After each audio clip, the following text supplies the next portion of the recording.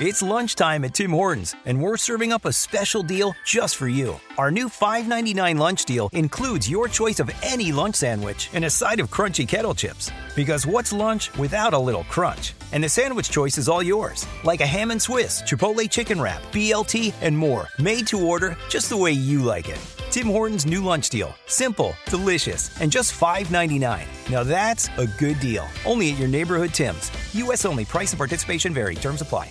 Today, my guest is David Douglas Greenberg. He's a crisis management and business continuity expert. He helps businesses, academic institutions, clients, nonprofits overcome the most unexpected challenges and helps them recover from difficult situations. He has over 30 years of experience in the financial industry. He served as an executive chair and board member on the New York Mercantile Exchange, or NYMEX, the world's largest physical commodities exchange. He was also part of the team that led the exchange to be reopened after the 9/11 attacks. He played a key role in growing the New York Mercantile Exchange from an $800 million valuation to over a $12 billion valuation, and he was instrumental in its merger with the Chicago Mercantile Exchange in 2008. He is a frequent media commentator and contributor on Bloomberg, Fox Business, CNBC, and other outlets. He is also involved in various philanthropic and educational initiatives. He's a board member of the Junior Achievement Organization of South Florida, the United Negro College Fund of South Florida Leadership Council, the 9/11 Tribute Center, and the Suffield Academy. He also advises and acts as an executive coach to the Florida Panthers. Welcome to Success Story. I'm your host, Scott Clary. The Success Story podcast is part of the HubSpot podcast network. Quick shout out to HubSpot before we get started. HubSpot has an incredible tool called Sales Hub. If you haven't checked it out now, you got to. Why? Well, you know what time it is. It is sweater weather, football season, Q4. This is the home stretch for your business. It is time to close out another year of growth, another year of business building strong, and to prep for the next year of more revenue, more customers, more deals. To bring in more business this Q4 and beyond, you need sales software that helps you score, and top tools are all inside the new HubSpot Sales Hub. With a customizable prospecting workspace, smart deal management, and AI-powered apps, you can take total control of your sales operation and manage your people and your pipeline with ease. They've built it and designed it all into an accelerated workflow baked right into your HubSpot CRM. And when you pair Sales Hub with other hubs like HubSpot's Smart CRM, your team will be on the same page across the entire customer journey. Leads don't slip through the cracks. Stop sticking to the same old strategies and start closing more deals, because the best time to score is Q4. Make the switch to HubSpot Sales Hub at HubSpot.com/sales.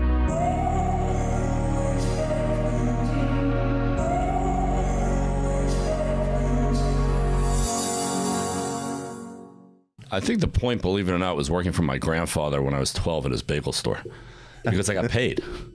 And I was like, you know what? He'd pay me in cash. Yeah. And then I'd go out and buy something. And that's the first job? And I wouldn't have to ask my parents. Yeah. So I would save money and I would save cash. And you know what? You found out that getting paid is a really good thing. Getting paid is an awesome thing. And you know what? That got me hungry. And that's what started my whole, before entrepreneurship was considered like what it is now. I guess looking back between that and my businesses I did in college and other things, it's like getting paid is really good. Getting paid is really good. I mean, there's nothing to be wrong with making money. I feel like people are scared of it sometimes, to be quite honest. But they are. But I do so much charity work on top of it. Yeah. Which we can talk about with my junior achievements and my United Negro College funds and all this other stuff that I do. I believe that you have to even it out. It's important because not only for your mindset, but it's giving back is the most important thing. I teach in all my classes that one kid once said to me, he goes, how do you know you made it? What's the number? I go, 1.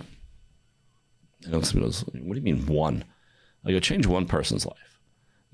And that, to be honest with you, was better than any dollar I've ever made. But to be able to make the money and change people's lives at the same time, That's, do you have that mindset your whole life? Like I did. Even when you're hungry, like even when you're young in college, because some people get super selfish. They get greedy and they're like, oh, I'm working my ass off in college, or not. I'm building a business, whatever it is. And like the first version of life for a lot of people is make as much money as humanly possible. And they forget the other stuff. I was like that, especially in the trading days, because every day was a blank P&L and I only traded my own money. So when you only trade your own money, it gives you a much different view than someone that trades other people's money. But that's also why I was able to do some of the things that I did. Like my network is so extensive because when I went out with people, they knew there was never an ask. I could never ask. It wasn't like, some of these financial advisors are like, by the end of the night, oh, by the way, let me look at your portfolio. So I am, I'm a constantly through, some very wealthy people because they know that I don't ask anything. If I'm doing something and they're interested in it, that's great. But early on when I had that hunger, for making money, I also always was very, very clear about the people around me because I grew up in an average Long Island household. My father, who is a mathematical genius and had skipped 3 grades, was when he found commodities, he was 38 and broke. And then he just happened to find the best business for his mathematical skills and became chairman of the exchange and one of the biggest silver traders in the world and things like that. But so I grew up in a very, normalized situation as opposed to a lot of the people these days. So a lot of people these days, they're in a situation where they're so affluent, that they lose all respect for cash. I think that people are affluent, but also there's like a fake middle class where you think you have a lot, but in all seriousness, a lot of the things that you're using every day are just they're just cheaper and more accessible. Right. And they're borrowed, by the way. And they're all borrowed and leased and rented and the car and the house. Once I started doing well, I never had a mortgage. Because people are like, well, I remember one time when I did my first house, she's like, well, I said, well, I got 6 or 7, I'm covered. So if something happens, she goes, okay, you got 6 or 7 months of, no, I'm like, no, I could do this payment for 6 or 7 years. And she's like, well, why don't you buy a bigger house? I'm like, I don't need a bigger house. And that's the thing. I mean, what I found is that, especially as a trader, that you wanted to always have what you could pay for because you didn't want to ever be in a position that in a bad year, bad month, or bad whatever, that your family would have to suffer. That's so interesting. So I had a whole lecture on living below the radar. Because I know, so I watched some of your stuff and I want to go into some of the lectures because there's a really good point to bring out. But that's an interesting mindset to have because a lot of people that are in the finance space and traders are in finance. A lot of them live in debt. Massive amounts of debt. Massive. Right? So you have like between the Robert Kiyosaki, Rich Dad, Poor Dad versus like the Dave Ramsey, 2 polar opposites. Right. Where a lot of people Because I knew one trader that at the end of every quarter, he goes, I have to have a good quarter. I'm like, why? He says, well, I have to make my money for my taxes. I'm like, what? He goes, well, I spend everything I make the first 3 quarters. I said, what happens if you have a losing quarter? He's like, well, then I'm screwed. But what I always did was every $100,000 I took out of my account, I put 40 away for taxes, so I overpaid my tax account. I took 30 into savings that I wouldn't touch, and I would live on that 30. I'd work on that 30. So, I was always I was so conservative in what I spent. I mean, I'm not saying that I didn't responsible. I didn't. It goes back to when first of all, my father taught me very early on to respect money. No matter how much money you have, you got to always respect it. And when I got that, that cash from my grandfather and I put it in my cigar box, right? And then the cash went out, it hurt at the same time. It felt good that you did it, but you saw that it went in and out. So I was always very conservative. I was a medium-sized trader. If I was less conservative, I might have made more trading because I would have been a bigger trader and more comfortable with the risk. However, at the same time, I might have blown it faster. I mean, there's always both potential outcomes. I know traders that were so big and so wealthy and are so broke right now, because it was it was about the 10,000 square foot houses and that. I mean, there's a great story that when we went public and a guy came up to me and I hated him, and my daughter was near me and he goes, so you're going to buy a Ferrari? So I said, you know what the best thing about being able to buy a Ferrari is? He goes, what? I go, not buying one. So then so I ended up looking at an Aston Martin, right? And it was the DB9 convertible, blue and Bentley leather. It was gorgeous. I'm not paying that for a car. So about 5 years later, my friend calls me up. He goes, I found your car. Same car, $100,000, and I'm like, I'm not paying $100,000 for a used car. He goes, go to the guy's house. I go to the guy's house, and it's this massive estate, equestrian, everything. And I walk in, I go, what's the story? He goes, I just caught my wife screwing the equestrian teacher. He goes, you see that car out there? I'm like, yeah. He goes, it's hers, but it's in my name. I just looked at him, I go, how much? So he goes, $70,000 if you can wire it now and get it off the property. So for that, I bought the car for $70,000. I drove for a year and a half. I sold it for $85,000. It was, that's not a bad deal. To me, that was value. Yeah, right? Yeah. But I was always very, very conservative in my spending. So you got this from your dad, your family. Walk me through even your career journey a little bit, just to tee it up for listeners. Oh, sure. Like, how did you get in? I know it makes sense you got into trading now that I know the story of your dad, but not everybody does exactly what their parents do. No, either. But it was, I clerked a few summers on the trading floor in New York. And, when you were on the trading floor, I don't know if, some of your people are too young to know Trading Places or that one scene in Ferris Bueller when everything's going. But being on the trading floor, imagine this. If who's ever listening, just close your eyes for a second and think about being in a room that's 25,000 square feet wide and big, with no columns, with 40-foot ceilings, with these amazing electronic wall boards all over the place where people yelling and screaming their brains out all day. And it was the biggest rush. And when you walked into that, how people talk about energy now and stuff? I don't know from energy. When you walked on that trading floor, and if you were in a bad mood, it was great. You'd go and pick a fight with somebody and rip each other apart. And it was basically, we had it's like therapy. No, it's therapy. It was great. Like therapy. There were times I wasn't trading well. My father would say, go down, pick a fight with somebody. And then he'd scream, make sure you can win. Yeah. But it was the biggest rush. So once you saw that, I was like, okay, I want to do this. But it was very important for me and my father to separate the two. Separate the two what? The family versus business. Yeah. And so, and what was interesting is that, so I started off in Chicago when he was in New York. So I started out as a runner, as we were talking about, making, like $3.75 an hour. And then I remember the day that the phone clerk got into a fight with the head guy. They fired the phone clerk. They looked at me and said, you're now the phone clerk. I went to the bathroom. I threw up because I didn't know what I was going to do. I screwed up every order. It's just, it probably cost the company more than what my salary would have been. But it taught me on what it was like to deal with the pressure quickly, and we can talk about that, after this. But seeing that environment, and then that, it's like when you have the chance to go into something that exciting, it's either you do it or you don't. Yeah. Because some people did it and lasted a week and said, I don't like this. Has that changed at all? Like that whole environment? Oh no, it's gone. It's completely gone. You were looking at the only board member in the world that voted against electronic trading, and I voted against it because one, they lied to the trading floor saying it was going to help them when I knew it was going to put them out of business. I didn't think that the compliance was ready for it. I wasn't lying to the guys on the trading floor because I was one of the floor guys. And I also was worried about what you see now. There's a clip from me from 2011 on CNBC talking about high frequency trading. And I remember what I said. I said, if you think a 400-point move is fast now, wait till you see it, in a few years from now. So what happens now is with the trading, you get these tsunami of order flows coming in each direction. So it's made trading more of a gambling situation rather than a strategic, situation. And people are just getting whipped back and forth, in these markets. So, but now there's no trading floors left. It's all gone. Does it exist like other places in the world still, or no? No, not really. Even the stock market, it's like I did an article after Superstore Sandy with Charlie Gasparino with Fox. Like they closed the stock market because they said people couldn't get there. You didn't need people to get there. There's only 10 people there anyway. Yeah. They have people come down when they're opening up a new product, so it looks like it's busy. But if you went to the stock market now, you have where I used to be on CNBC, you have that, that set right in the middle.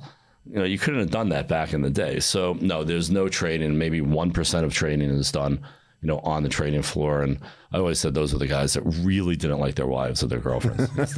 They just don't want to be home. No, I saw some clips, and it's just wild. I saw you like writing shit down on cards. Oh yeah, cards. Slow and getting spit on all day, getting smacked in the head. It was awesome. It was so okay. So this is what age are you when you're doing this? So I came right out of college. I started in Chicago. Okay. Literally like 2 weeks out. So what was that? And maybe also explain the different types of exchanges, because you were one type of exchange exchange. Yeah, so we were a physical commodities exchange. Yeah. So the physical commodities exchange was and that's because your dad knew that very well. And well, no, he was actually in the silver side. So there was 4 different exchanges. Explain this, because I don't know this as well. And so you had COMEX. Well, imagine this table being in in the original trading floor. You had one corner was COMEX, which was gold, silver, copper. Okay. Another corner, which was the orange juice exchange, which was orange juice, and then you had the coffee, sugar, cocoa, which was coffee, sugar, cocoa, and then you had the New York Mercantile Exchange, which was it ended up being gas, natural gas, Understood. propane, Okay. all those things. So we ended up buying COMEX years later, and these 2 exchanges merged. So, there's the stock market, which is for stocks, and commodities, which is for an actual physical commodity. So with my exchange, we ended up, after buying COMEX, we ended up being the exchange that did, physical commodities like literal crude oil, heating oil. I mean, one day I was in New York, and the heating oil broker came to my house to sell me heating oil. So he says, knocks on the door, and he says, listen, this is the price. I'm like, hang on for a second.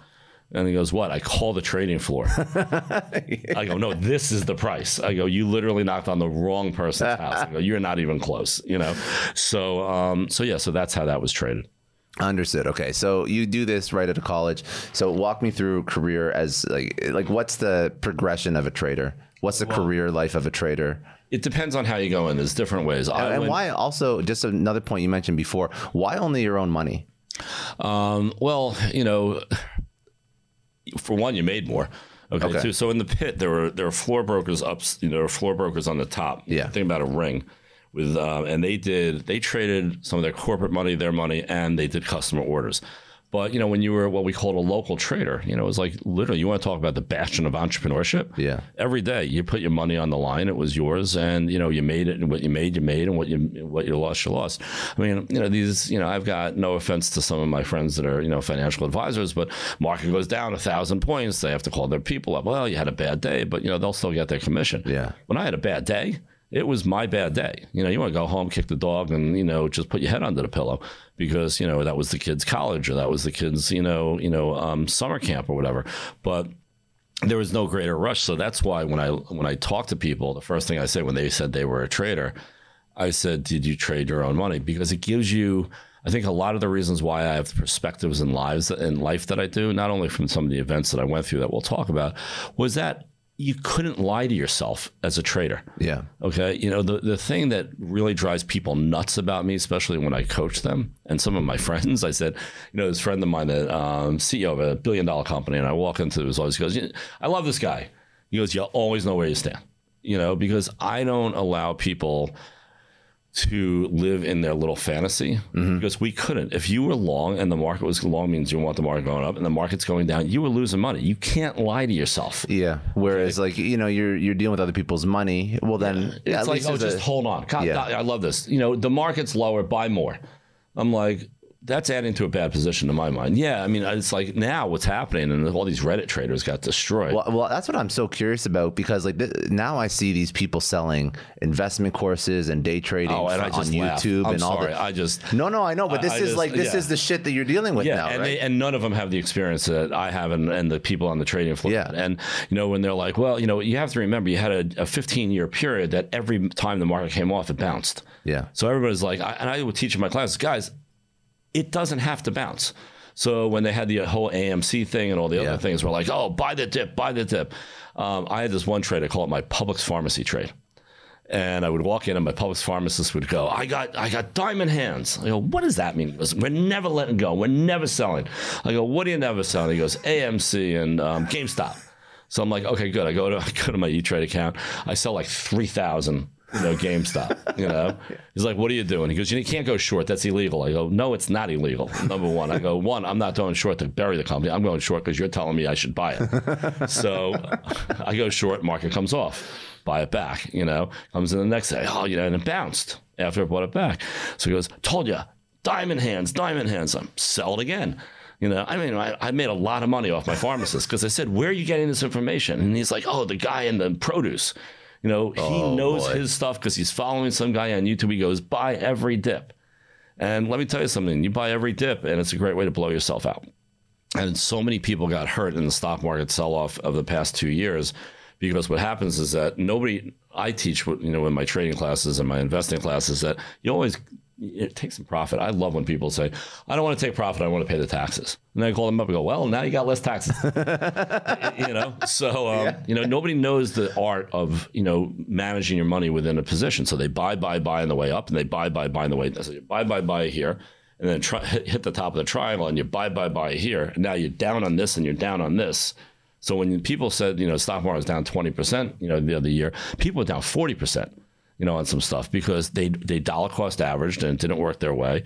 And, as I said, there's a difference between adding to a position and adding to a bad position. Mm-hmm. And it's never taught the right way. And people go in and they just screw themselves over. So you got all these people online that, no offense to them, I mean, I'll go against my trading and my, statistics any day against some of these people. I know a lot of entrepreneurs listen to this show, and NetSuite has been a huge supporter for entrepreneurs, for business owners, because there's one thing that we all know. Business is about making money, and it's about your bottom line. And the less you spend on the nuts and bolts of running your business, the more profits you keep. But these days, everything is costing more. Supplies, people, shipping. It squeezes your margins, and I've been there, juggling multiple systems for finance, inventory, you name it, each with its own costs and its own set of headaches. That's why I made the switch to NetSuite by Oracle. It's changed our company. Think about it. NetSuite is one of the top financial systems out there. It puts your whole business on one platform, accounting, finance, the works. One data source for everyone. There's no more mismatched info. And because it's in the cloud, it slashes your IT costs. No more servers, no more updates. Just access NetSuite from anywhere. With one integrated suite, your overhead drops big time. And here's the real win. Efficiency. Everything's connected in NetSuite. Costs are ridiculous lately. Find a proven way to reduce your expenses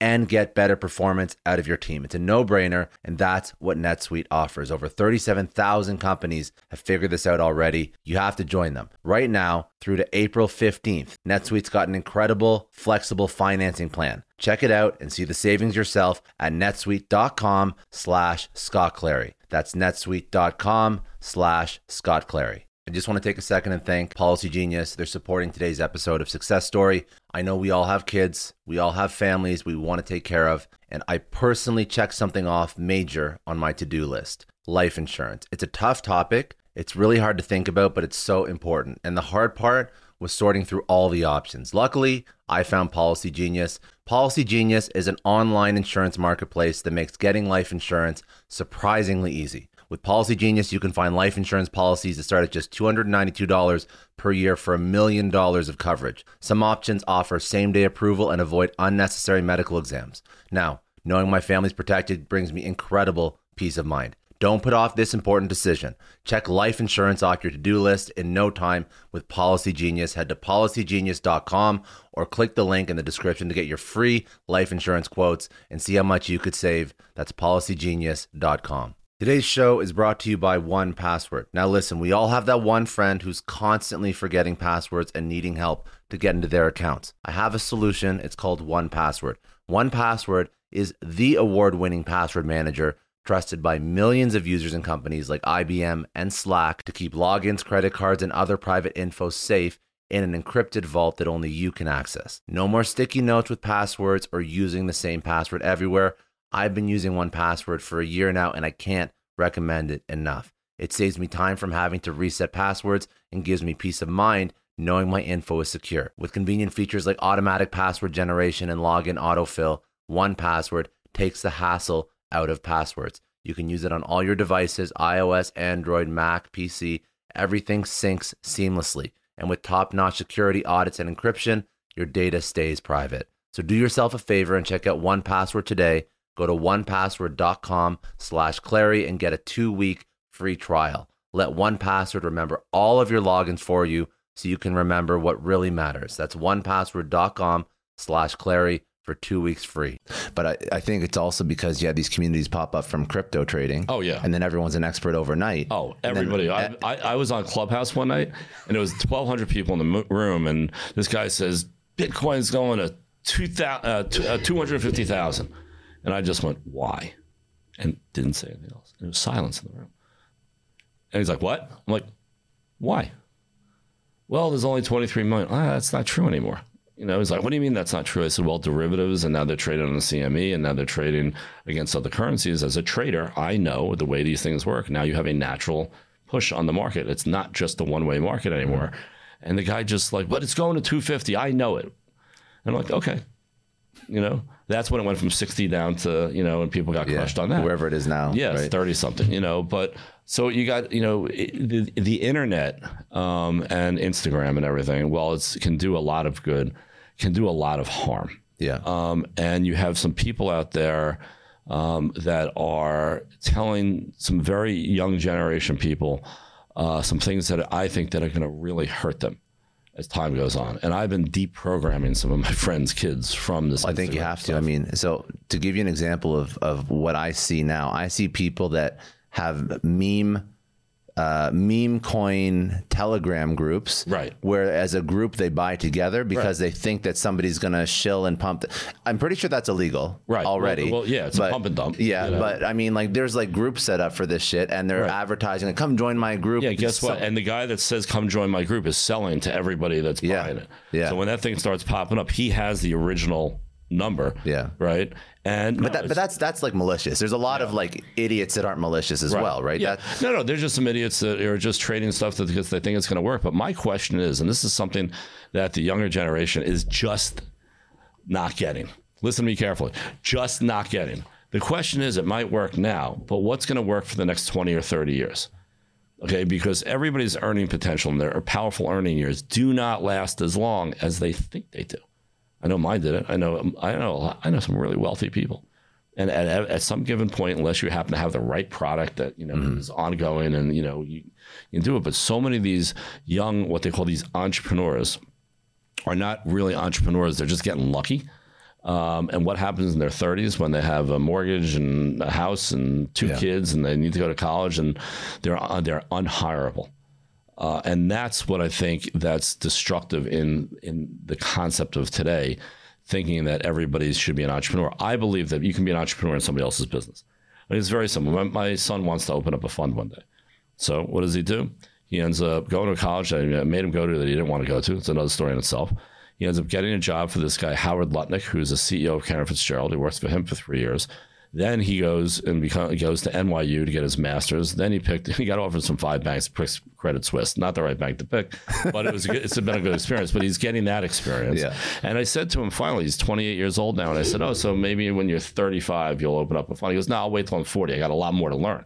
Because what I teach these kids is build a foundation that you can lean back on for the rest of your life. My daughter, she was a photographer. She graduated in Newhouse, up in Syracuse. Great photographer. Great editing.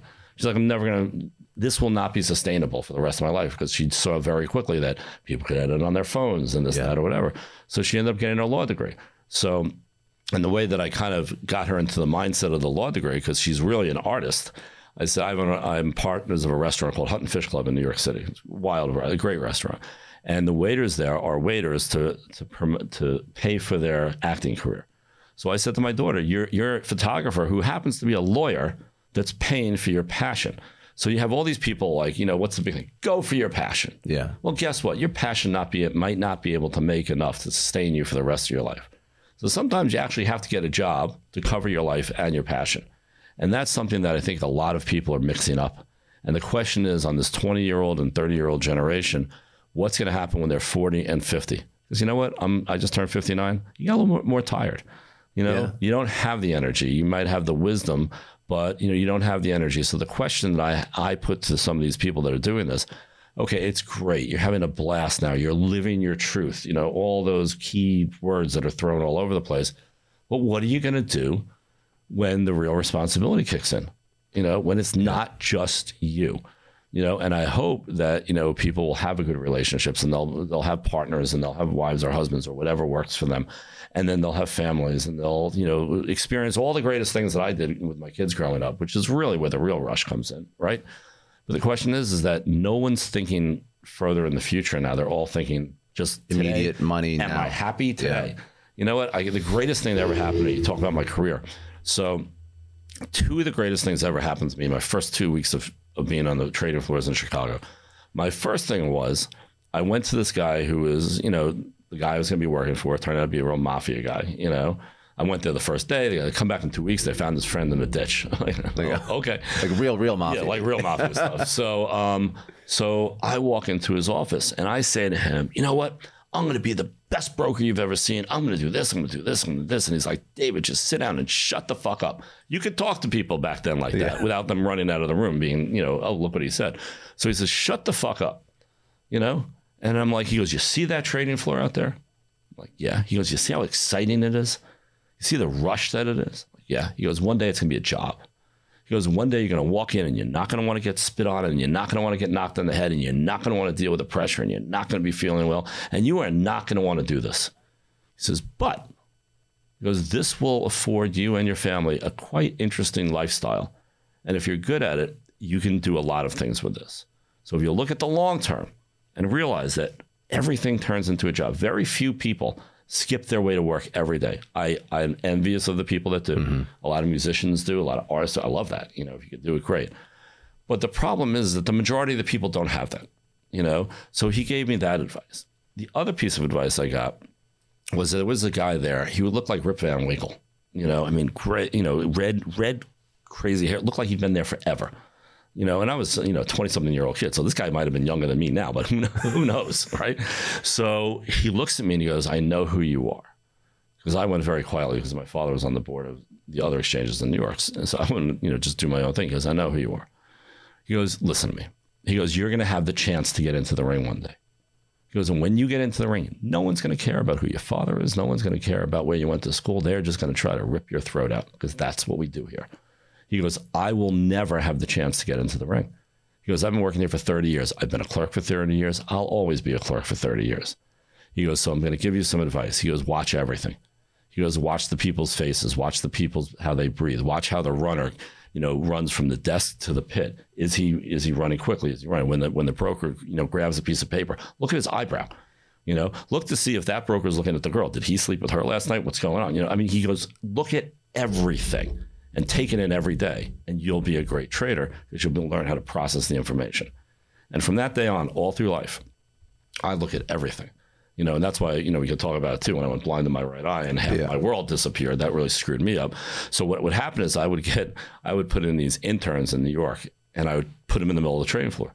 For 2 weeks, I wouldn't talk to them.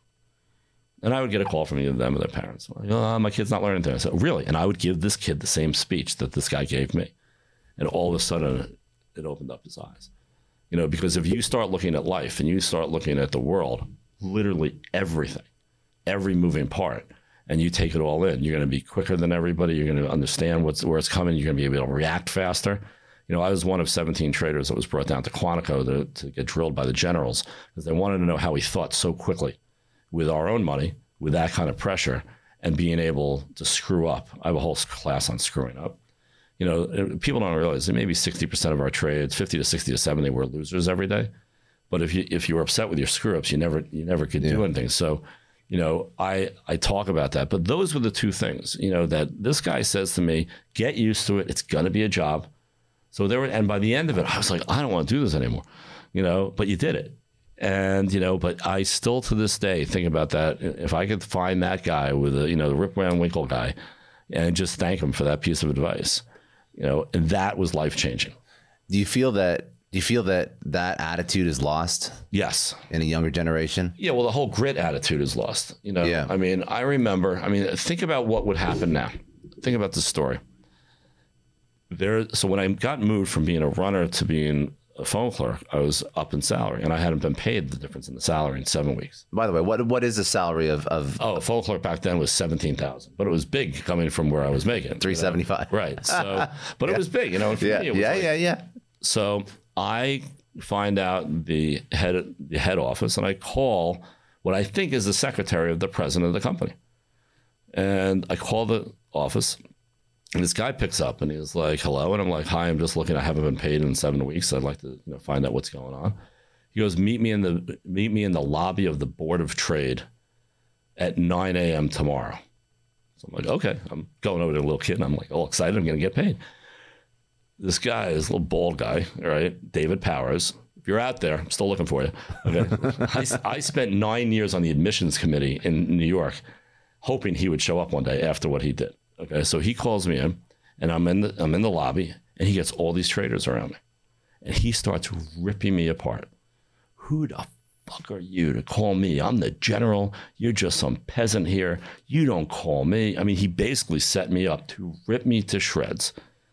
Okay. Because you asked for the salary that I deserved. Yeah. Right. And I mean, he goes, you are nothing. He goes, always remember that. You're just a freaking clerk. You don't talk to brokers that way. You don't ask them things. You just do what you do. Meanwhile, by the time I got back to the other exchange, my phone was ringing. It was my father saying, what the hell did you just do? I'm getting calls from 3 people in Chicago, you know, that you just pissed this guy off. I'm like, I just asked for but you know what I did? I didn't go to HR. I didn't cry. I was like, that sucked. How do I get this guy back in time? Yeah. And I never did. Okay. But I sat on the admissions committee for 9 years hoping that this guy would come up and go, you remember that guy that you know, I go, well, he does sound like a fucking asshole, but still. No, he was. But you know what? But traders on the floor and the clerks, we'd rip each other apart all the time. But, you know, the thing is, what you're losing in this generation is grit. Yeah. You know, and it's not just the dealing with shit situations like that. Like, even when you're talking about like the sit on the floor for 2 weeks and do nothing. Right. Everybody needs immediate. Right. Immediate. I need it now. Right. I need, you know, input now. I need teaching now, whatever it is. I need my food now. I need my everything now. Right. Sure. It's like the now generation. Yeah. Well, or what I like to say, the crystal generation. Yeah. Right. The crystal generation is simple. They look great, but they break easy. And you know what? I am there to help these kids. You know, I'm on the grit and patience. Grit and patience, because you know what happens is that anything that comes fast and easy is never lasting. It just in anything, and that's something that I've realized when I was older. And you know, I have a picture that I use in my lectures of me on the first day of the trading floor. I'm in my yellow jacket, my clerk jacket, and then I'm in a suit on the right. And my last day on the trading floor was a 30-year difference. And I said, the kid on the left thought he knew everything. And the guy on the right realized he knows nothing. Mm-hmm. And the more that you understand that you know nothing and every day you're learning, rather than, you know, what everybody says, well, I know what I'm doing. I'm like, nobody really knows what they're doing. The question is, can they do it without killing themselves or without destroying what they're trying to do?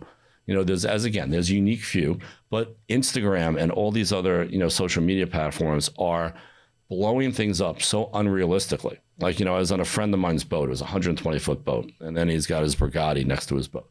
So I take pictures with it. And my hashtag was not my boat and not my Bugatti. I'm like, how about we all have to post that it's not ours? Yeah. You know, so what's happening is that you're getting a whole generation that's thinking that, you know, there's always one person or 2 people that knock the cover off. Well, it happens. It happens all the time. But you don't hear about the thousands of other people that are living in their parents' basement because millions now, because they took the time that they had to do. Oh, I had to follow my passion. I had to follow this. Listen, follow your passion, but give it time. You know, it takes time. It's very hard when you're younger. And this is not an older guy talking. I'm telling you, I screwed up more than anything. You know, I teach and I mentor off my screw ups, not my successes. You know, I guess everybody can talk about the successes. It's easy, but how did you get past the hard times? How did you get past when, you know, we'll talk about 9/11, when literally like, you know, like we're working next door to, you know, the morgue is outside our building, you know, crazy stuff. And that's what creates success, you know, and what's happening now is that it's all being bastardized. It's all being made into, if you're not X, then you're a failure. And the whole definition of success is wrong. It's not about, I always talk about success has nothing to do with the amount of money that you have, the car you drive, or the clothes you wear. You know, success is knowing that when the shit hits the fan, people will turn towards you. You know, that when the times are tough, that, you know, you're the 3 a.m. phone call. When your kids or your friends have an issue, they can talk to you and know that their talk is secure and that you're not going to be, you know, posting it or whatever. I've learned that when people lean on you, there is no better compliment. There is no better satisfaction. And that is success. Because I know some very wealthy people that are not successes. And I know some people have no money that are the most amazing successes in the world. You know, and then, you know, I know some, you know, very wealthy people that have done very well. Like, you know, a friend of mine that owns the Panthers, this guy, Vincent Viola, who I, you know, represent on the Panthers, you know, worth about $3.4 billion. You would never know it. He would walk down the street. He'd be in a pair of jeans and a T-shirt, you know. Teresa, his wife, you know, no jewelry, no nothing. The kindest people that you've ever met. But there's people that are worth Oh, nothing. And have the Ferraris and the whole thing, you know. Yeah. These people are the kindest giving back people I've ever met. And you would never know it because he's a kid from Brooklyn that started off with nothing, you know, and did it all on his own. And we'll talk about the 9/11 experience that I had with him. But it shows that people like them show that it can be done with class. It shows it can be done with statute and with compassion.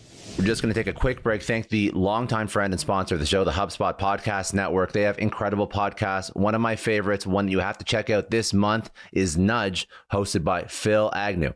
Now, if you've ever noticed, the smallest changes always seem to have the biggest impact. On Nudge, you learn simple, evidence-backed tips to help you kick bad habits, get a raise, grow a business. The point is, every bite-sized 20-minute show comes packed with practical advice from these incredible entrepreneurs, behavioral scientists, and everybody in between. Nudge is fast-paced, but very insightful and a must-listen if you're a podcast fan. Make sure you listen to Nudge wherever you love to get your podcasts. Let's talk about some of those setbacks because, like you said, failures are what you learn from. You're dealing with lots of money in your career. Where you've had obviously personal setbacks and not setbacks like 9/11, but things that you've screwed up. Oh yeah. Talk about some of those, some of the biggest screw ups, and also how do you deal with that shit? Okay, well, let's talk about some of the screw ups. So we'll talk about my physical screw ups. Yeah, so you can talk about those too. You know, those are outside of your control. Well, to a degree. Well, to a degree. I'm the one that pulled the hanger. Yeah. So, oh god. So yeah, it's a whole story. So you know what happened was, so I wanted to become a board member of NYMEX. It was one of my goals, and I remember I was young. I spent a lot of time on all the crap committees, you know, and people don't realize that, you know, they all realize that. My kids woke up, I said, you know, there was 15 years or 12 to 15 years of stuff that you didn't know I was doing because you were too young. I didn't just wake up one day and be on the board. So I ran for the board for my first time. And I remember I was running against this guy and he had very powerful friends. And they come up to me in the cafeteria and they go, "We want you to pull out." You get bullied a lot at work, don't you? Everybody did. Yeah. It was just, it was awesome. It was awesome. You know, and then you became the bully. Yeah. You know, so that's why I don't care. You know, like nobody can say anything to us as traders on the floor that will ever insult us because we've called each other every name in the book and it just didn't matter. So they're like, you know, well, you got to remember, it was a very tough group down there. Yeah. You know, it was Bronx, Brooklyn, Staten Island, you know. Don't fuck around. No, you know, and I was a Long Island kid. You know, I was easy bait. So they said, "We want you to pull out." I'm like, "I'm not pulling out." I'm like, "You want to hear my platform?" I'm like, "No, we don't care." They said, "Well, we want you to know that you are going to get beaten badly." He says, "But if you take it like a man, there'll be a time." He said, "They think you're just too young. But if you take it like a man, and when we're ready, we'll support you." I get my ass kicked in that election. Like you would, I mean, it was a classic whooping. But I still had to walk down to the trading floor the next day in front of 1,000 people after losing that badly, you know, and you're sending letters out, you're making speeches, you're calling every member. So the next year I run and I lose again, you know, but by less. And then the next year I run and I lose by 4 votes, you know, and then next year I run and I end up winning, and then I win 4 consecutive terms, you know, and end up being on the executive committee. So, you know, I could have taken those losses and been embarrassed by them. I could have taken those losses and said, "I can't do this." I didn't take those losses. I take those losses as educational experiences. And if you can take a loss or a setback like that, and listen, you got to walk in, and I got very good at saying hello to people the next day is to be able to read them to see if they really voted for me or not. And I could tell if they didn't, then I worked on them for the next year. And I had worked on it for an entire year for that one election period. So what it really taught me was, you know, that when you get your ass kicked, you know, when I was a C student, you know, so I got my ass kicked a lot. You know, the joke is, you know, be nice to the C students because they'll be your boss one day. You know, because some of the A students, no offense to the A students out there, but it's just read, write, regurgitate. But when you have a B and C student that, you know, failed or this, that, or whatever, and then had to go and tell their parents and show them the report card, or if the progress report didn't get pulled out of the mailbox in time, you know, during those days, that, you know, we learned what it was like to learn how to fail and get back up and fail and, you know, have to show up or have to look at people in the face after. That is the greatest gift that anybody can give you, you know, and And that setback of running for the board and still coming down to the trading floor and having to be there, I think was one of the best experiences of my life. What happened to you? You said like other things outside of like career, like physical. Well, a lot of setbacks. Yeah, well, setbacks. So I always had autoimmune issues. And then, I'm a 9/11 survivor. We were there that day, and we can go over that in a second. I want to get into that after this. Yeah. But so that got worse. So I have terrible body pain. So I'm in pain all the time. And what made it worse was then one day I'm out at a restaurant and I wore hard contacts, so I always had a problem with my right eye. But at the same time, I was fully right-eye dominant from an issue I had with a kid. So I always had some eye issues. I put my finger in a glass of water. I put some water in my eye. It turns out there was bacteria in the water. I had a cut, an ulcer on my eye.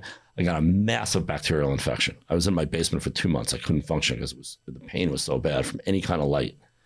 Then when that cleared up, I had to get a cornea transplant.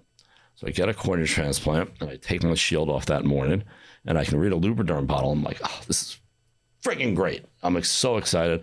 I walk into my closet. There's a T-shirt that's hanging up. I pull the T-shirt off the hanger. The hanger spins around, snaps, hits me right in the eye.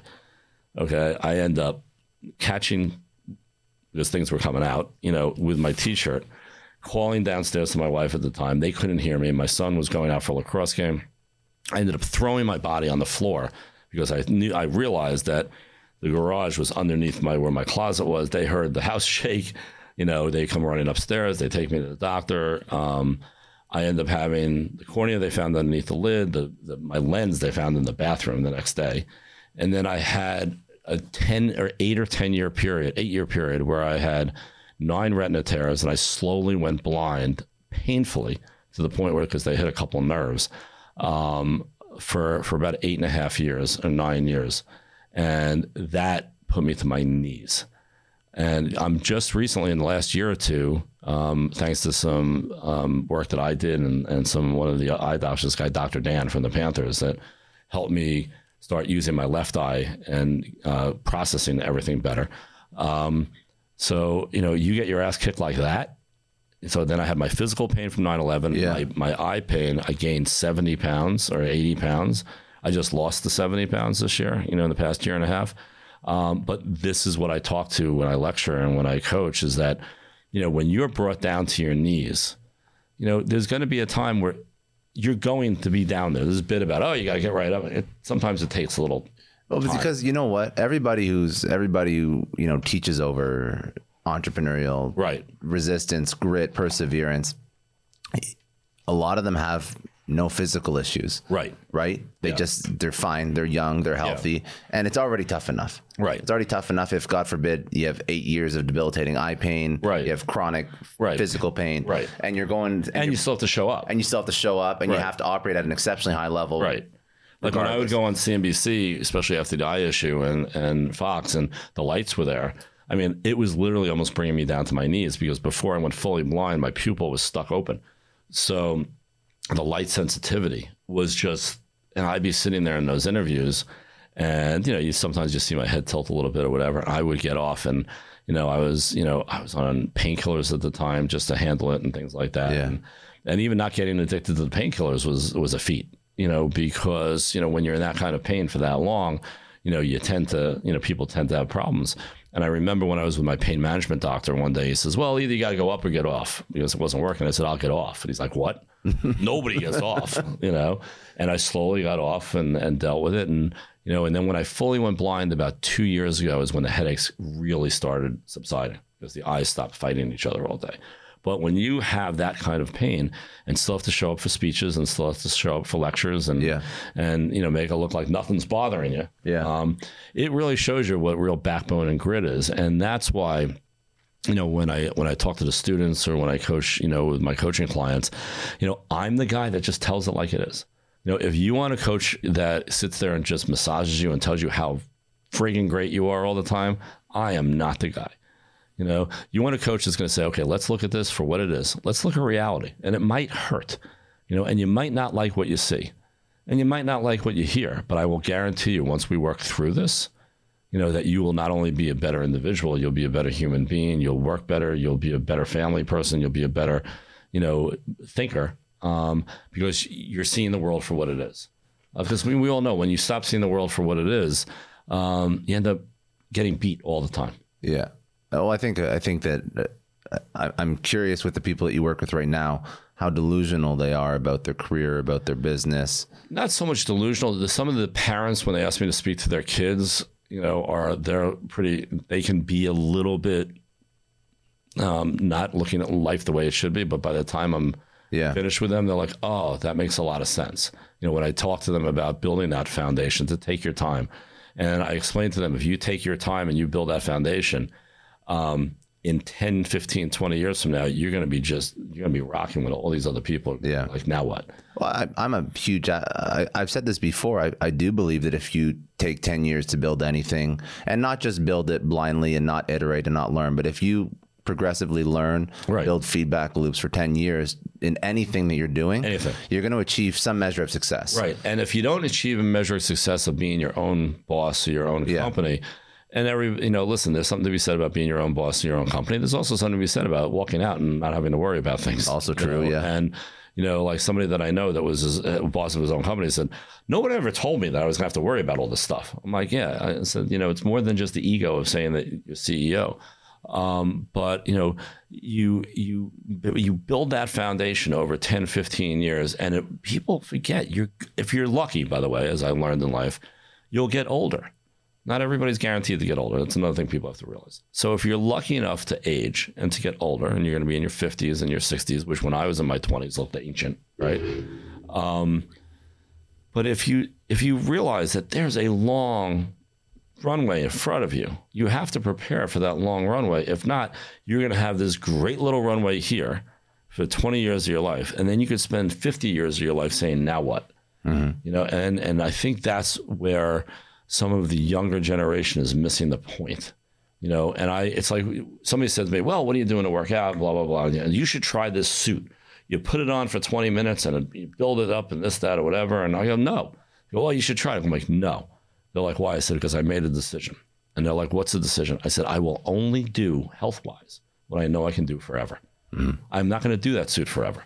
I'm not going to do X, Y, Z. So why would it be different with your career? With your personal relationships, like that should be the goal going into everything, right? Goal. Right. That what can you do for the long term? And the real question is that, and I told you I sit on a lot of boards, and I'm the guy that says your baby's ugly if your baby's ugly, and the problem is that sometimes just because you have an idea, and it could be a great idea, it doesn't mean it's the right thing for you to do. It could be a side hustle. It could be something that you're doing, and if it then takes on.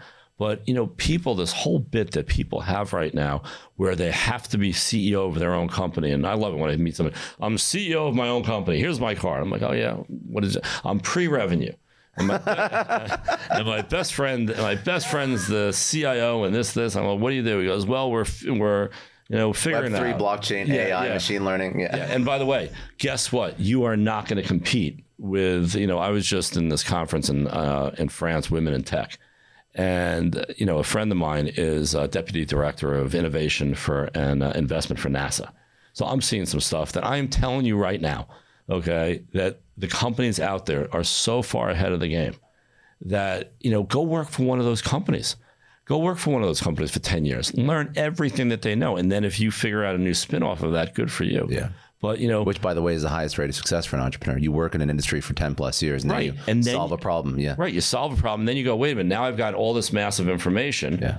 Okay. And I can do X. And that's where this whole entrepreneurship journey has been flipped on its ass. Yeah. Everybody's like, you're 20, do it now because now's the time to do it. I'm like, bullshit. Now's the time for you to learn. And why not learn from people that are doing it and can give you the best resources possible? Would you rather be in your basement trying to learn something and do something, or you rather work for one of these mega companies? Okay, and a lot of people give me pushback, on this, but I'm sorry. Okay, I work for a major company, learn everything there is. I tell people that go in like you own the place. I go, not with the attitude that you own the place, but go in and say, okay, this just happened. If I owned it, how would I have handled this? If this top person walked out on me today, How am I going to replace that person? And by the way, what intellectual property did this guy just take with him? How am I going to, am I going to have to sue? Am I going to have to do this? So I said, if you're a young kid, and it's so funny, I talked to my son and some other people, I'm like, well, what's going to happen if I do this for 10 years? Like, oh, you'll be 35. It's young as hell anyways. Right. I'm like, yeah. You'll be 35. If you do this from 25 to 35 for 10 years and amass all that knowledge. You know, I mean, by the time I was 40, I was on the executive committee of the world's largest exchange. I had turned down the vice chairmanship of the exchange. I had learned everything about the business thanks to that one guy that told me to learn everything every day. And it put me in a position that, you know, there's so much that I could do with that. But if, you know, and then there were traders that just went to the trading floor, they traded all day and they left when the bell rang. Well, there was nothing for them to do after that. You know, but I looked at the trading floor and I looked at the board and all the committees as my school. And going back to what we said, work for somebody for 10 years. There's no shame in that. No. You know? And not only that, what they're going to find, they're going to do a study in 20 or 30 years from now. They're going to find, I think like what you said, that all the people that spent the time to build the foundation, was patient, okay, ended up here. And all those entrepreneurs from Instagram are down here. And then, you know, we have a whole new section of people like, how are we going to take care of them? Yeah. Because it's just not sustainable. And people don't look at sustainability anymore. And what I've seen is that, like, you know, when I was younger, there was a company called Woolworths and Gimbals. You know, one thing I noticed that every company that I thought that could never possibly go out of business, they went out of business. Apple could go out of business one day. There's a chance that, you know, that slim, but it's possible. Some other new co comes out from China or whatever and does everything that Apple does at like 1/100th of the cost. Yeah. You know, and then all of a sudden people are like, oh no, we're going to go there. And kids growing up on products today that they know and love and that they think that are invincible, they're going to find out it doesn't work that way. Tell me about 9/11. What happened? Like, how did this impact you? Because you were, like you said, you were down this around the corner, a block over. What happened? Well, you know, everyone has their own 9/11 story. Yeah. You know, and what I always talk about is that, you know, it's like if you throw a stone into a calm pond and you see the ripples, imagine where the stone lands as the towers, and the ripples are every street, every state, every country, you know, coming out. So my story is that I had invented a trader's breakfast club.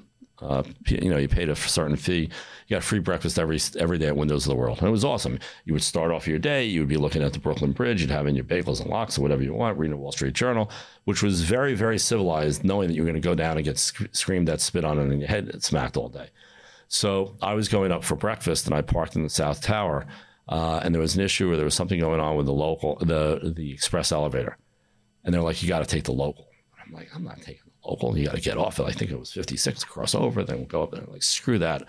So I leave the building and cross the street, and the plane hits. So everybody I was going to meet for breakfast, you know, died. Another 6 people that cleared through my clearinghouse were there for a meeting. They died. We lost about, I think, 27 people. So I'm in my office, and the first plane hits, and, you know, my father calls me, and he says, they think the Cessna hit the World Trade Center. So I go, hang on for a second. I go into the office next door to me. I come running back. I go, if that's a Cessna, it's terrorism. There's like 10 floors missing, you know, or 12 floors missing.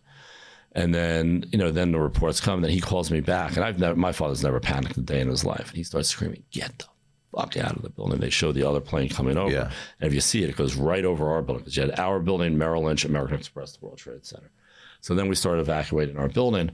And then we ended up closing the trading floor as the first building, you know, we realized we're not going to reopen. The first building falls. We're down there. We're like running in front of the smoke, the whole bit up West Side Highway. Luckily, the smoke didn't catch up to me because I was a little bit of a head start. And then this guy, Vincent Viola, who was chairman of the exchange, he was 45 years old. I look at it now and imagine getting this phone call from the White House saying, world energy prices are going crazy. We need to figure out a way to reopen. So we didn't even know if the building was still standing. He got that phone call as the after the first that night. That night. Okay. Yeah. Okay. So this is like peak 9/11. Oh, that no night. One's flying anywhere. No this one's is flying. Like no one shit can show. get No anywhere. one knows what's going on. Yeah, oil prices are going crazy. They got a call that night. Yeah, no, you got a call that night from the White House saying, "Listen, we have to stabilize world oil prices."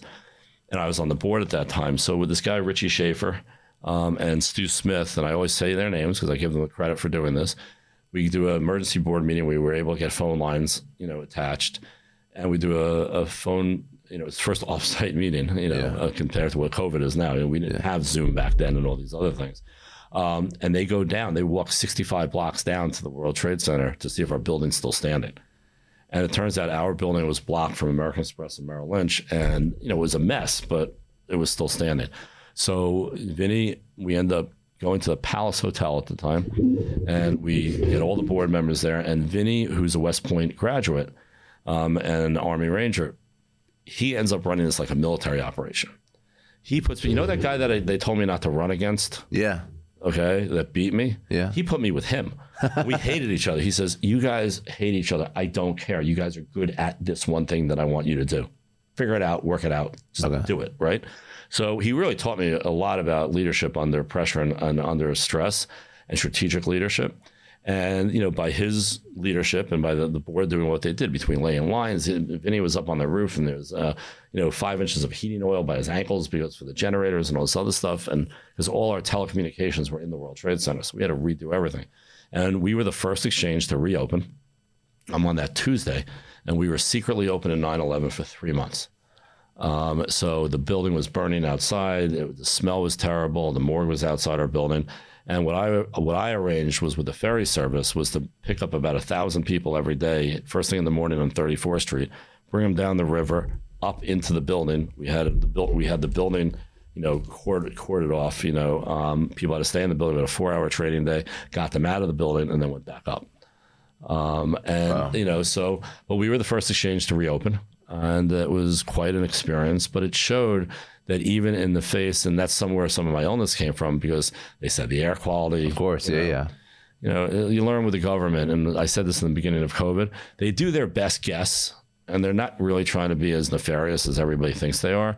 But we had the things outside the building and the spinners, and the EPA, we literally have the memos. The EPA comes out that the air quality is fine.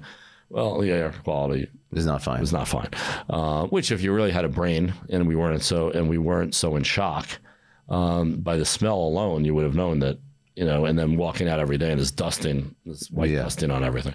So, thanks to Vinny and an amazing board that he had around, which I was just one of many, we got the exchange up and going, and we brought all the traders. And I give a lot of the credit to the traders and the staff and the support people of NYMEX, because without the support people and the traders and the clerks and everything else who left their families, a week later to come back down to ground zero, when the smoke was there and the fire was there for 3 months. So we would watch these pieces that were being taken out that were just glowing, because the heat, was so strong.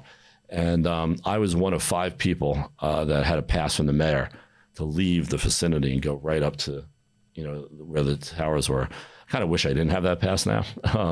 But the things that you saw, but what you realize is that you never looked up at the wreckage. It was flat because everything was just turned to dust. One of the firemen said that he's never seen concrete turn back to its original form. And then about a year later, a friend of mine called me up. She was so excited. They found a bone fragment of her father. And they literally buried the bone fragment. I mean, I went to 17 or 18 funerals, and but that was a huge definition of my life, because before what happened there is that my mother at 55, when I was in my 30s, now I'm 59, she really looks young. She came down with lung cancer as a non-smoker, and she died just on her 56th birthday. So here it is that my mother passed away, early. My friends died early. Then I have the eye issue. So, I always say that I am looking at the world more clearly through one eye than I ever did with two. Yeah, you've gone through a lot. So, but there was 2 ways I could do it. I could either gone through a lot and I could just let it beat the shit out of me and become a victim, right? Or I could go through all this and say, how can I make a difference? How can I take all this that I've learned, and all this strength that I've gotten from this and make a difference in people's lives? And we do that by, I'm on the board of Junior Achievements, where we see 70,000 Broward County kids a year for workforce development and financial literacy. I said I do a lot of charity work. I do, the mentoring. A lot of young kids, I don't charge at all for their mentoring. I mean, there some kids said to me, "How do we pay you?" I said, when you're 75, tell your grandkids you met some guy that made a difference. And don't even worry about remembering my name. Just that's not what I want. But what do you learn through those experiences when you are I said this to somebody the other day. when you walk in, when I walked into my mother. She was still alive. I whispered into her ear, it was time to go. I walked back out. Her husband at the time calls me back in. A minute later, she was gone. Eufy is sponsoring today's video. They reached out to me. I tested out their video lock. It is a game changer. I'm going to paint a picture for you for why I'm so excited to work with them. So you're getting home, your arms are loaded with groceries or packages or boxes or everything, and your keys are in your pocket. This drives me nuts. This happens all the time. I upgraded to the Eufy video lock, fingerprint, tap, I'm inside. And honestly, I also feel way safer. It's got this awesome built-in camera, so whether it's a package delivery or late night Uber order, I see exactly who's there right from my phone. There are no more mystery knocks. And the best part, this thing was such a breeze to set up. There's no wires, there's no drilling. There's also no monthly subscription fees. So if you are done fumbling with your keys, because I definitely am, search for Eufy Video Lock or head over to eufyofficial.com/video lock. Your front door, your sanity. Transform your home in one weekend with paint from Menards. Get a paint that combines durability and gorgeous color. Dutch Boy's DuraClean Interior Paint and Primer in One offers Stay Clean technology, making your home stay beautiful and clean longer. And with Dutch Boy's easy opening, smooth pouring container, transforming your home has never been easier. Save big money on Dutch Boy paints and head into Menards to get your paint project started today. Save big money at Menards. Thank you so much, Indeed, for sponsoring Success Story. For all business leaders out there, Indeed is a lifesaver. See, we're always driven by the search for better, but when it comes to hiring, the best way to search for a candidate isn't to search at all. Don't search, match with Indeed. If you need to hire, you need Indeed. Indeed is your matching and hiring platform with over 350 million global monthly visitors, according to Indeed data, and a matching engine that helps you find quality candidates fast. You're going to ditch the busy work and you're going to use Indeed for scheduling, screening, messaging, so you can connect with candidates faster. And Indeed doesn't just help you hire faster. 93% of employers agree Indeed delivers the highest quality matches compared to other job sites, according to a recent Indeed survey. Leveraging over 140 million qualifications and preferences every day, Indeed's matching engine is constantly learning from your preferences, so the more you use Indeed, the better it gets. Join more than 3.5 million businesses worldwide that use Indeed to hire great talent fast. And listeners of this show will get a $75 sponsored job credit to get your jobs more visibility at Indeed.com/Clary. Just go to Indeed.com/Clary right now and support our show by saying you heard about Indeed on this podcast. Indeed.com/Clary. Terms and conditions apply. If you need to hire, you need Indeed. And when you feel the pain of death to that extreme, where it is brings you to your knees from someone that died in a untimely death, and then when you watch those buildings go down, and know at the time I thought there were a lot more people in there, but whether it was one or 50,000, and you feel that kind of pain. And then the pain that I was in physically, emotionally, and headache-wise, when you've dealt with the kind of pain levels I have, you realize how great not being in pain is, and you realize that life is fucking awesome. Mm-hmm. Okay, and that I've got into some arguments with people at dinner that they'll go, "Growing old sucks." And I'm wrong person to say that in front of them. I'm like, no. I go, growing old can be painful, it can be frustrating, it can be exhausting, it can be a whole lot of things. I said, dying sucks. So once you realize that, and you've seen death the way that I have, it opens up a whole new vast way of looking at the world. It looks at, like, I can find joy in almost anything. I can go, I tell people, and somebody is like, I want to go see this. I might not want to go see it, but I want to spend time with that person.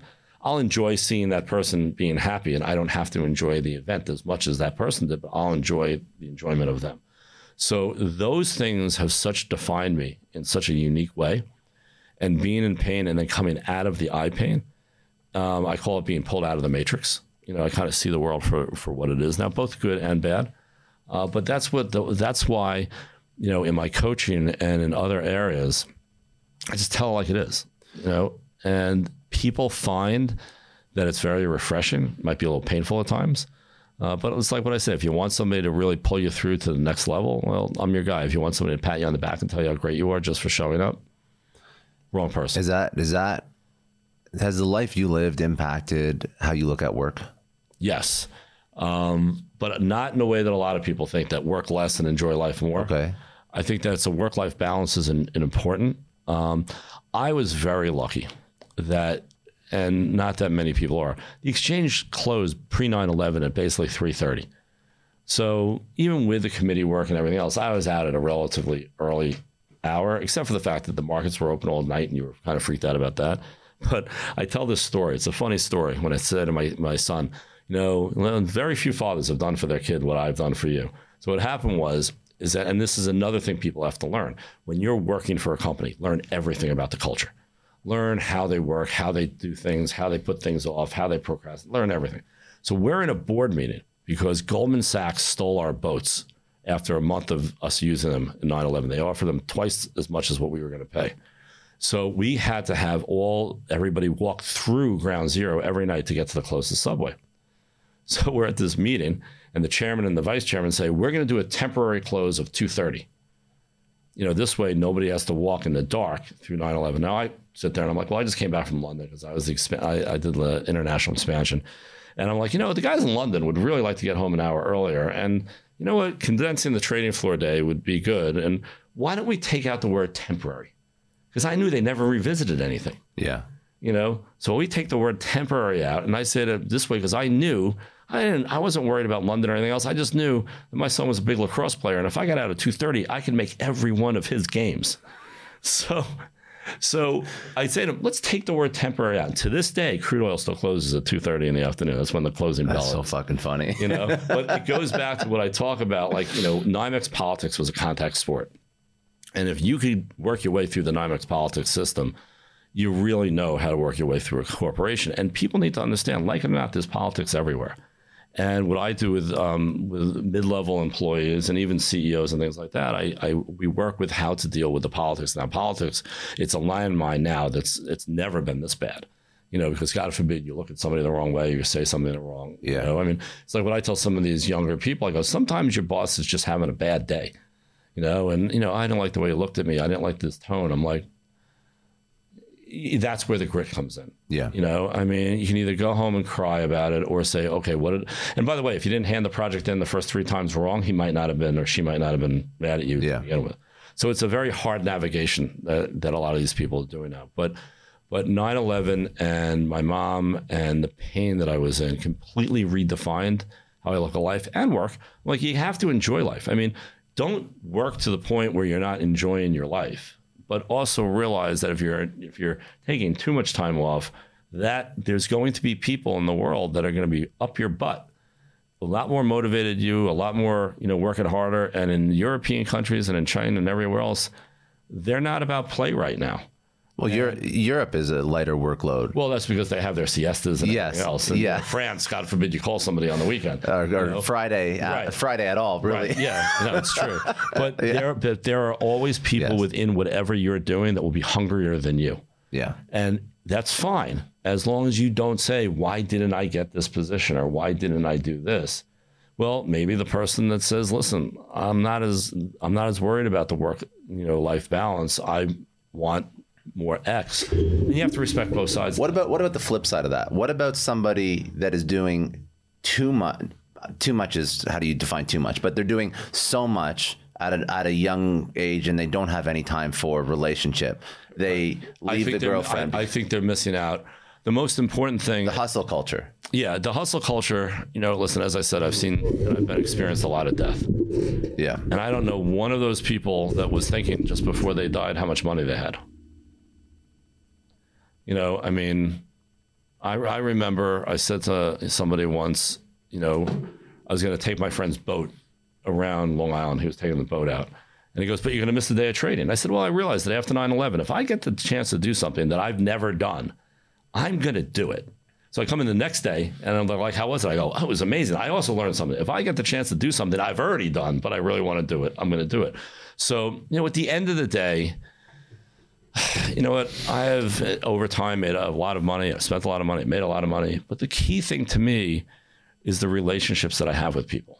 And that is becoming a lost art, to truly having intimate, and I don't mean on a sexual basis. I mean, business, friendship, peers. Business, friendship, peerhood. But COVID screwed all that up. COVID killed it. But the question is, how do we get that back? Yeah. The problem that we have now is that when I closed the trading floor, I made a speech the day we finally closed the trading floor for good.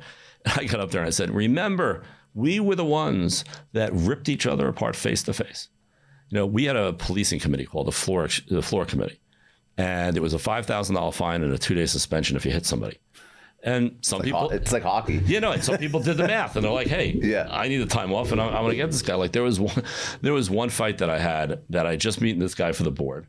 And he was an ex-linebacker of Penn State.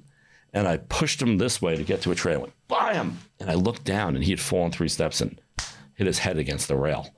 And he's a big guy. He comes up and he is bright red and he is ripping me apart. He's calling me and they got 2 guys holding him back and I got 2 guys holding me back and I'm ripping him apart. He's ripping me apart because I'm like, I say to the guy next to me, go, whatever you do, don't let me go. Yeah. Right. And he's like, why? Because if I get close, he's gonna freaking kill me. Yeah. So we end up getting thrown off the trading floor. We got a $2,000 fine, right? But by the time we hit the doors of the trading floor, he looks at me and goes, where do you want to go for lunch? I'm like, I don't know. And we just hung out all day because we could have these rip-roaring fights down there and not take it personally. And when the fight was over, it was over. And it was awesome. And that's what I taught in my classes too. Like you can have differences. You don't have to be so polar opposite that you need to hate each other. You can respect the fact that I don't agree with you on any level. Which is actually a super healthy relationship to have. Which is a super healthy relationship. This whole bit about one side or the other on any topic, whether it be religion or politics or, the Nets versus the Knicks or whatever. It's like we've come down to a world now where people got mean during COVID because they got behind the keyboards of social media and everyone's a big shot behind the keyboard.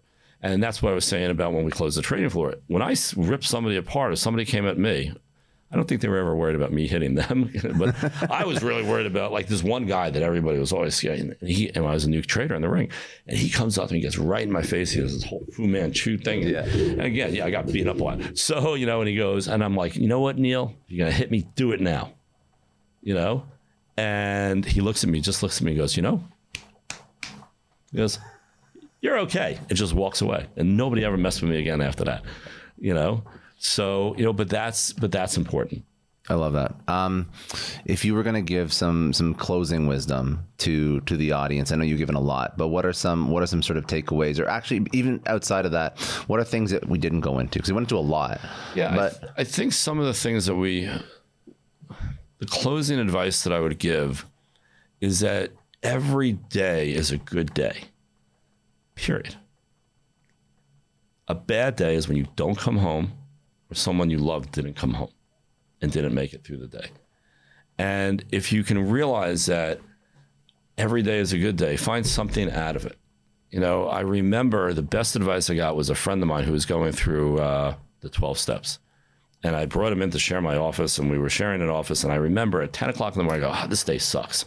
And he ripped me apart. And he goes, what do you mean this day sucks? It's 10 o'clock in the morning. You've written off the whole day? And I'm like, well, he goes, maybe 11 o'clock things are going to be better. Maybe 1 o'clock things will be better. He goes, David, I take life one day at a time right now. He goes, you can't take it 1 hour at a time? And you know what? There were two things of that. One, it was a great thing. But what we're happening now is that people are too afraid to tell friends the truth. Mm-hmm. And that is a problem. If you really love somebody and you're really there for somebody and you really care, don't be too afraid to tell them the truth, because that's what it's all about. And be there. And the one takeaway that I've learned through all this business and the money that I've made and the relationships that I've made is that at the end of the day, a good relationship is better than a good dollar.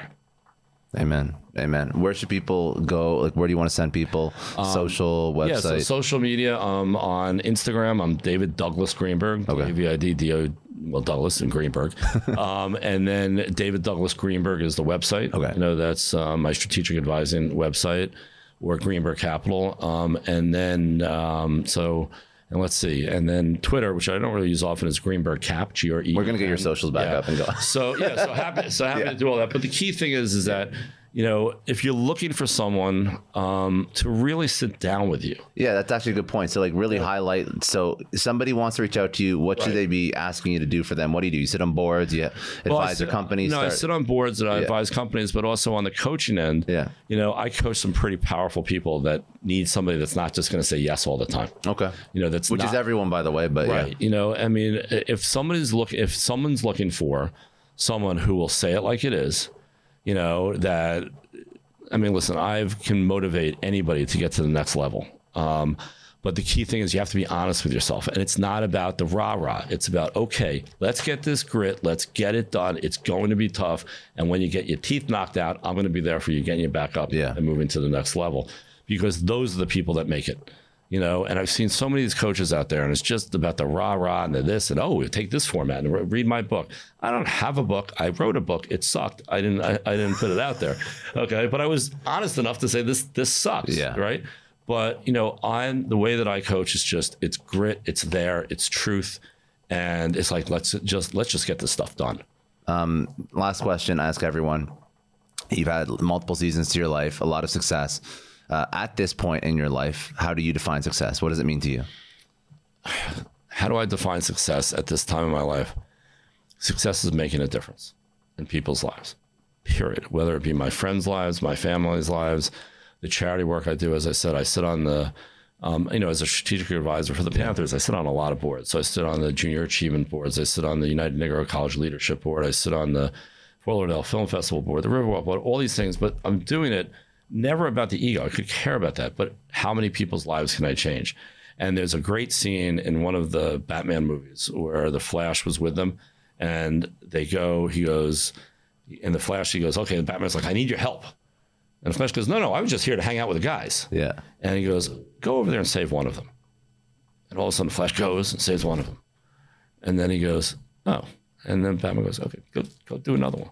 He goes back and goes back. And then the Flash goes, oh. And then he gets it. He gets how good it felt by being productive and to help somebody. And once you get that feeling under your belt and you realize what a rush it is to have some kid, because everybody can mentor. Don't give me this crap. I haven't done enough. I haven't done this. Everybody can mentor somebody. Mm-hmm. And if people take the time out to get out of their own head once in a while and realize that they can mentor other people, not only will they feel good about it, but they're going to learn enough about themselves and they're going to be better at business by learning about what they are now telling the next generation. Because, we have a next generation of future leaders that will lead this country. And it is our job to get the message across of how to succeed with grit, being tough, maybe being not so sensitive because the world doesn't care. The rest of the world's not going to care if your feelings are hurt, and how to get stuff done.